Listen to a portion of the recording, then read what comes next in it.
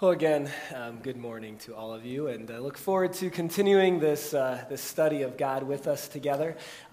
I see that there are a number of guests with us today, so it's always my habit to point out that colored inserts. I know some of you get sick of that, but there's always new people here, so I just want you to recognize that colored insert, and if that can be a blessing to you as we study together, I pray that it will be. So I've got a question again for you to consider, and you don't need to turn to anyone around you. You know, Pastor Matt didn't do that last week, so I won't do that either. But you could mention it to someone next to you if you want. Here's the question. Do you have a favorite Christmas movie or Christmas TV show? When I say that, a favorite Christmas movie, what comes to mind?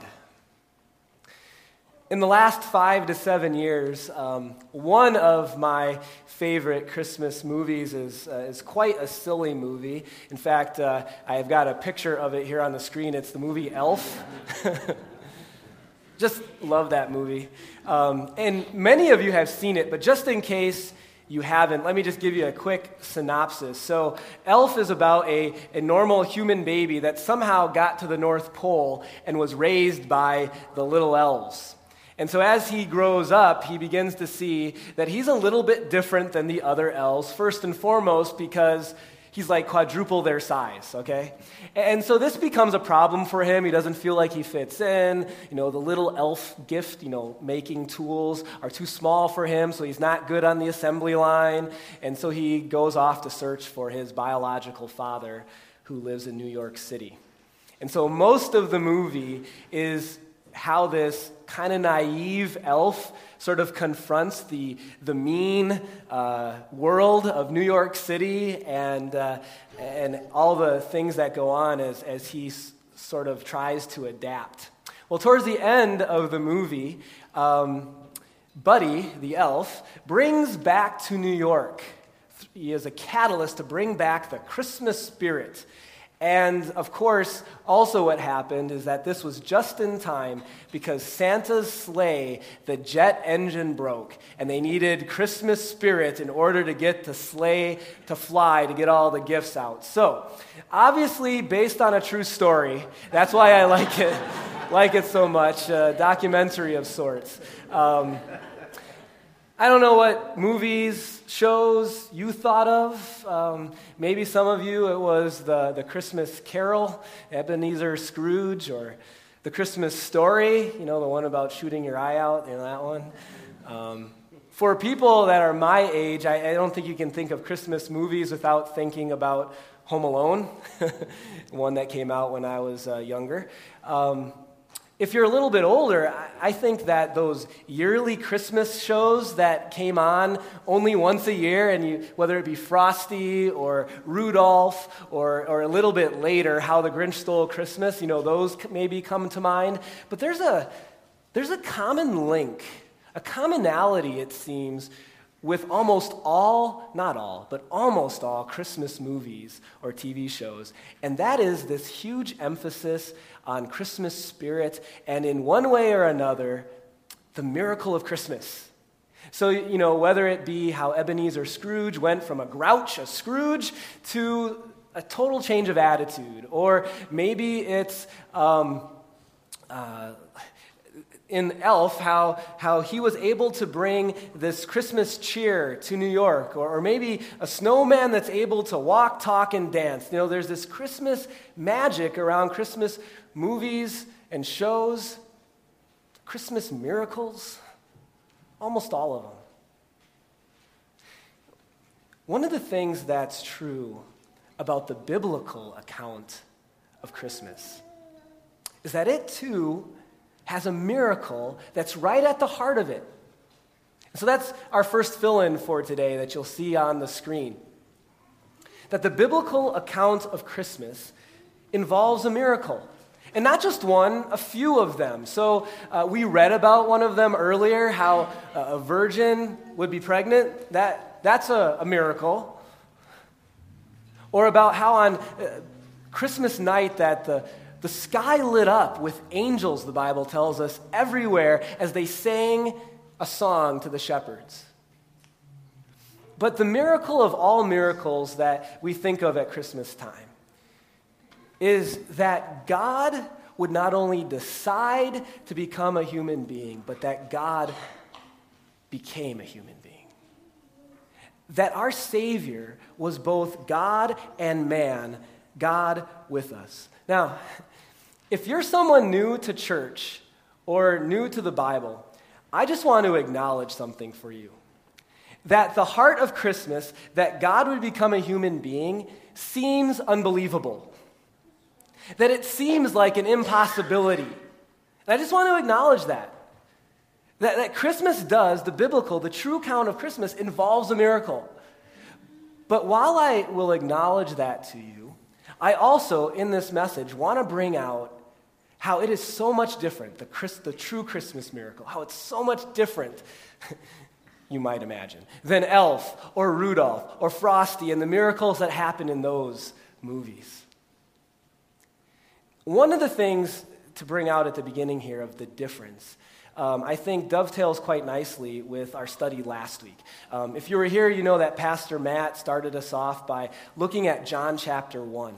And if you weren't here, listen to the message or at least read John chapter 1, a beautiful section where John very clearly says that the Word became flesh, or God took on skin and bone, or as one pastor said it, and it just resonates with me, that it was God in a bod, that Jesus is God in a bod. Now, who was John, the one who wrote about this seeming unbelievable thing? Who was John? Some of you know, he was one of the 12 disciples, but not only one of the 12, he was actually one of Jesus' closest friends of the 12 disciples, and in fact, so close that when Jesus died, right before he died, what did he ask John to do? To take care of his mother, Mary. You know the one who had the virgin birth, that Mary? And I know this isn't recorded for us in Scripture, but I almost guarantee you that John had a conversation with Mary at some point during those years where he took care of her. If I were John, I would have asked Mary about this virgin birth thing. And what did the angel tell you? And how did this happen? And really? Do you know what John is not? A script writer in Hollywood trying to think up some elaborate miracle story in order to make some money. You know what John is? Someone who had intimate knowledge of the truth of Christmas, even being the caretaker of the Savior's mom, and wrote about it, what he heard, what he knew, and in many places in the gospel, what he saw. Now that makes it different. But there's something else that we're going to spend the rest of our time on today. And that's really the backstory of Christmas. You see, the backstory of why we needed a Savior who was both God and man brings to light how, yes, this is a miracle, but how it's not some sort of fictitious Christmas story or Christmas movie that you might watch, but that there is a God who is totally in control and totally gave us the exact sacrifice that we needed. And so some of you may be Christians all your life, but this study today is going to be, I think, a reaffirming one for you to bring more confidence and joy in the truth of who Jesus was. And to do that, we're going to look at 4 verses in Hebrews chapter 2. And just a real quick background on Hebrews. This was a letter written to some Hebrew Christians, or another way to say that are Christians who used to be Jewish or followers of Judaism, okay? And you got to understand something, and some of you know this, but to be a Christian at the very beginning of the Christian church was not a very easy proposition. And the main reason is as soon as you called yourself a Christian, or at least publicly was known as one, your life was in danger. Because in the Roman Empire, many of you know this, that Christianity was outlawed.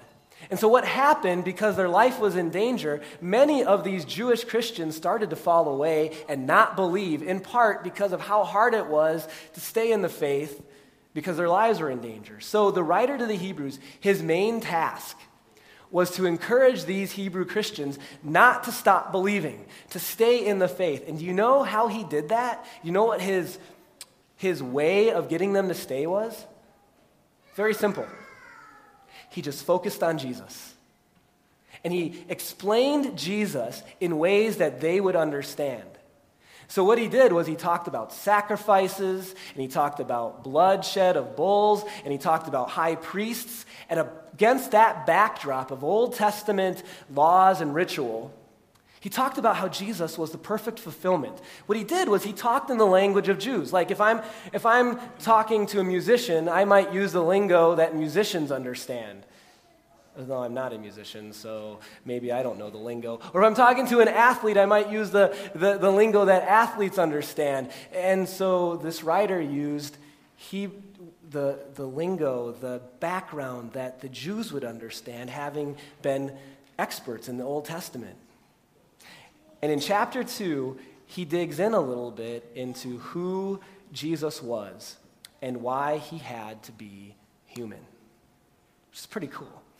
Chapter 2, let's look at verse 14. Starts this way, this section. Since people, humans, have flesh and blood, Jesus, the Savior, he too shared in their humanity. He took on flesh and blood. Why? So that by his death he might destroy him who holds the power of death. Who is that? That is the devil. So right away, we have a very clear direction as to why the Savior came. To destroy the one who has the power over death. Now, that's maybe kind of a surprising phrase. Doesn't God have the power over death? Isn't God in control? How is it that the devil would be considered the one who holds the power of death? And this really goes back to the whole point of Christmas, the whole point of needing a Savior. Go back to the very first sin in the Garden of Eden, where Adam and Eve ate from the tree that they weren't supposed to. The devil was there. The devil wasn't the one to blame because Adam and Eve were the ones to blame, but he was certainly there tempting them. And through that sin that he tempted them to do, what else came into this world? It's up there. Death. Physical death, which is still in place. You know as well as I do that unless Jesus returns first, we're all going to die physically. Also, what came with that sin was eternal death, that if there's sin but no Savior, that there is eternal punishment. And so the devil is still alive and active. You might know a verse. It might sound familiar to you. It goes like this: be self-controlled and alert. Your enemy, the devil, prowls around like a roaring lion looking for someone to devour. Now, you could hear a verse like that and be filled with lots of fear. I always tell people that's not why God gave it to us. You do not need to be afraid of the devil, dear Christians. But we should be self-controlled and alert. We don't need to be scared, but we need to be aware and to be careful of his power. Still today, he would like nothing more than to rip us away from Jesus. And in that way, still, he holds the power over death.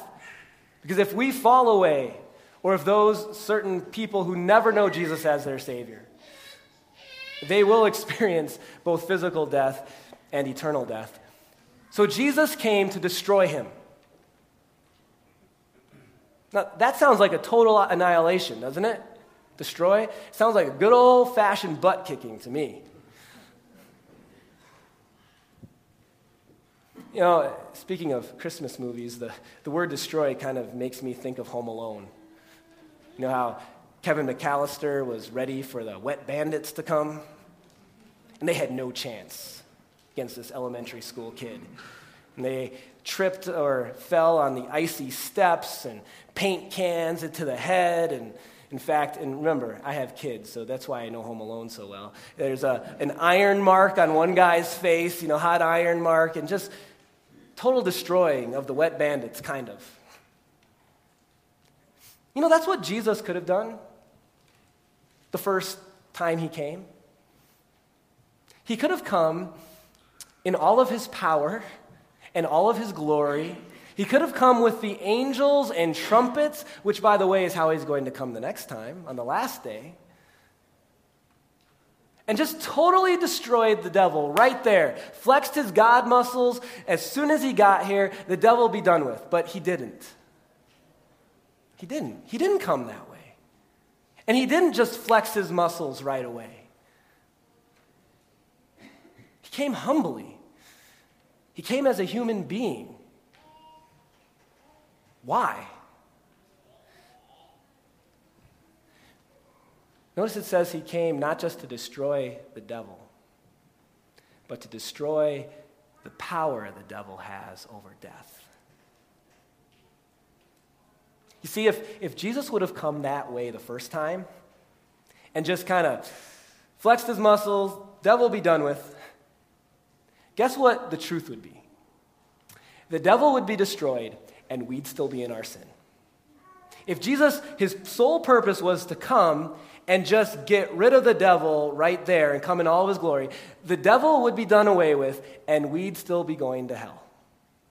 And here is why. Go to the next slide. We'll see the highlighted words. That he needed to destroy the devil by his death. Because Jesus' power as Savior wasn't seen in God coming down to earth and just getting rid of the devil right then and there, but it was seen in him first dying in our place. The only way he could get rid of death was by being the perfect substitute for our sin. Now let me ask, does God die? He's eternal. No beginning, no end. So how can the Savior die in our place? You know how? He had to take on flesh. He had to become a human being. And so in order for Jesus to be the substitute that we needed and to destroy death, the power of death, he couldn't just come in his power. He had to come in his humility in order to die and be the perfect substitute that we needed. Our next fill-in here is on the screen. Jesus was our perfect Savior through his death. He needed to die in our place. And have you ever stopped to consider what a sacrifice that would have been for him?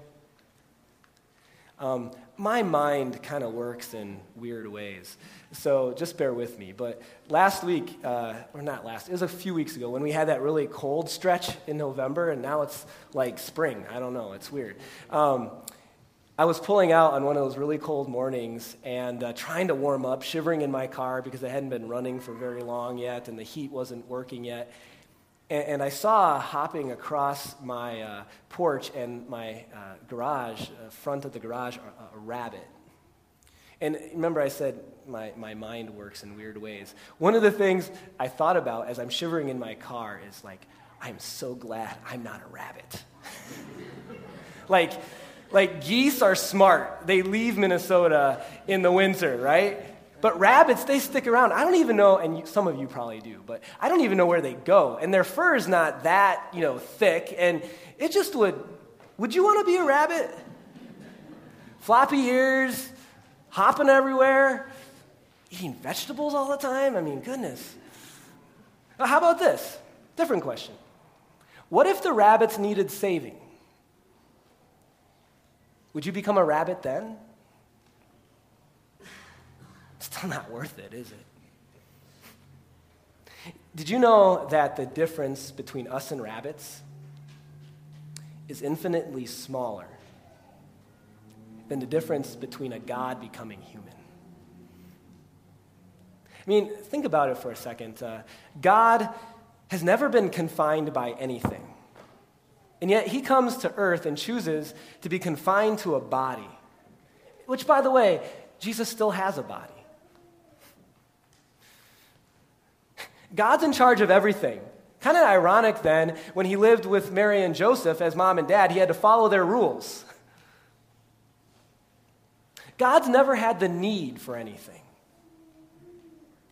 And yet when he came to earth, he experienced hunger and thirst and being tired and pain, unlike any pain we've ever experienced, especially on the cross I'm referencing. What tremendous love there was that I think we so often, just because we've always been human, this is all we know, what tremendous sacrifice there was that God would become flesh. And understand, it's the only way he could be our Savior, because he needed to die in our place. And then what happened? Next verse. And so by becoming human, he freed those who all their lives were held in slavery by their fear of death. What do you fear? You know, Johns Hopkins University did about a 30-year study of what kids fear. And 30 years ago, the number one thing that kids feared, according to this study, was animals. Like dogs, you know, big barking dogs, followed by the dark, high places, strangers, and loud noises. 30 years later, this kind of shows you where our world is. The number one things kids fear nowadays is divorce. That is, that their parents might be divorced. Followed by war, cancer, pollution, and getting mugged. Great world we live in, huh? A lot of change over 30 years. Do you know what the number one fear of adults is today? If you take the whole scope of the world, it's up here. Death. Do you know what it was 30 years ago? Do you know what it probably was 100 years ago? Do you know what God freed you from? That. Slavery to the fear of death. Now, do you ever still have some fears around death? Probably. I mean, there's this pain that usually accompanies death that, none of us would choose. Don't let people kid you. Death is not natural. It's not. God created us to live forever. So what's natural is for us to live forever. Death is a result of sin, and so there's always pain associated with it. The fear of maybe how you're going to cope with someone really close to you not being with you anymore, that's a fear of death. Or maybe it's put the shoe on the other foot. Maybe it's the fear of how your family would cope if you die. So there's certain fears around death, but you know what we don't need anymore? To be pulled around like slaves to the fear of death, because when Jesus died, he was our perfect substitute, and now the curtain has been opened on death. The power of the devil has been conquered, and we know that death is just a walkway, an avenue, a doorway to something so much better than we've ever experienced. That for a Christian, we do not need to fear death. And that, my friends, is the heart of Christmas. That a Savior who allows us to really have no fear. Because if we're not afraid of death, what truly do we have to fear? If that's been taken away, what is there? Verse 16. For surely it's not the angels that Jesus came to help, but again, people, Abraham's descendants. For this reason, Jesus had to be made like his brothers, like people, in every way, in order that he might become a merciful and faithful high priest. So Jesus, have you ever seen pictures of him with a priest collar on? That's not what that's referencing. He wasn't a priest like that. In the Old Testament, priests were the ones who made sacrifices. Jesus was the sacrifice. So in Hebrews, many times he's called a priest because he sacrificed himself. So he became a priest in service to God that he might make atonement or make up for the sins of the people. He became like us in every way. We've already talked about this, meaning that he had flesh and bone, he got tired, he got hungry, he got thirsty, he experienced pain. But there's one other thing that is referenced in every way that I want to bring out, is that Jesus also chose, when he came to this earth, to live under the direction of the commandments and rules of God that he had given for us. That he decided to live according to the commandments and under their direction. And in fact, it was so important for him to keep them perfectly. Psalm 49 references the type of person that can redeem us. It says, no man, in context, no sinful person can redeem the life of another or give to God a ransom for him. When we think of our salvation being paid, I think so often we just tend to concentrate on the cross and on Easter and the empty tomb. And in part, that's for good reason, because that's where the culmination of things happened. But I would really encourage you not to see your salvation being paid for only on the cross and only with the empty tomb. Because the truth is that if Jesus just came and died, but he did not have a perfect life first, his death would have meant nothing. That part of being our Savior, and a vital part, was that he had to first live a perfect life in our place. In fact, look at this verse that Paul wrote to the Romans. It's interesting. It says, through the obedience of the one man, the many will be made righteous. It's odd. Like, if you just had that verse, you'd be like, where's the cross? How did he save us through his obedience? Well, you can't have obedience without the cross. But you also can't have the cross without first perfect obedience.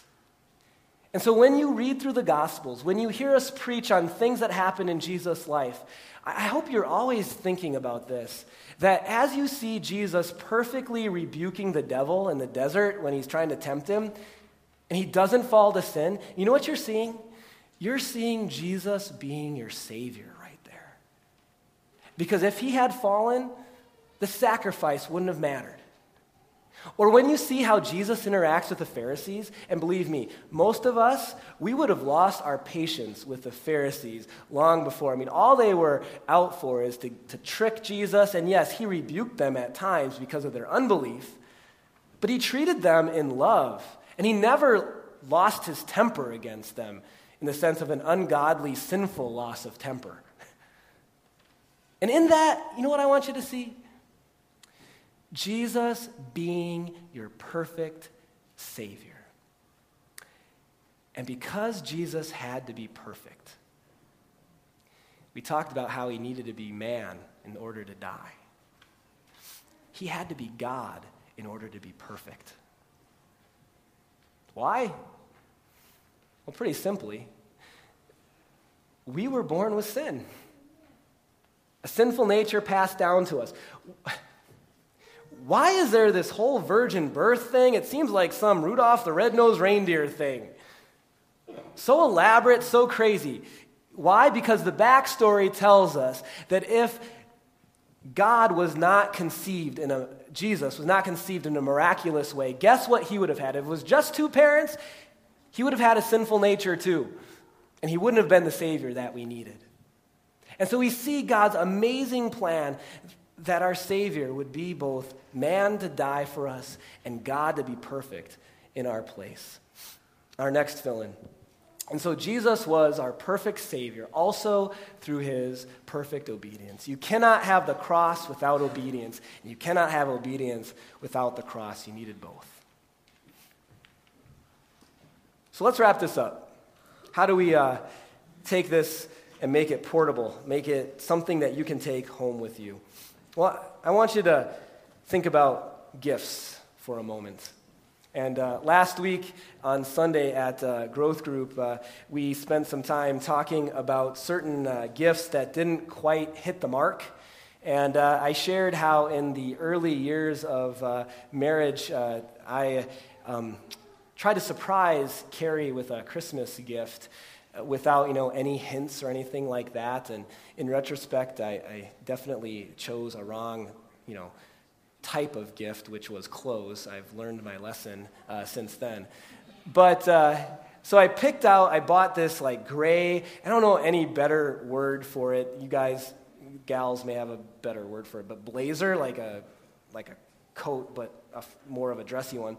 And when she opened it, and those of you who know my wife know how just she's very kind and sweet, and so she had that when she opened it. And I thought, all right, I think I did okay. I must have got her a great gift. And then, like, a few days after I gave it to her, it was still in her closet, and she hadn't worn it yet, which I didn't think anything of it. Maybe there wasn't the right time to wear it, because, of course, it was a great gift. And about 4 weeks later, it was still in the closet, and she had never worn it. And I think I even asked her, do you like it? And she was nice, and she said yes. But like 3 years later, it's still in the closet, and she's never worn it. And I know clearly that I didn't hit the mark, right? Have you ever not hit the mark with a gift? I know you have. Here's why. It's called huge long lines the day after Christmas.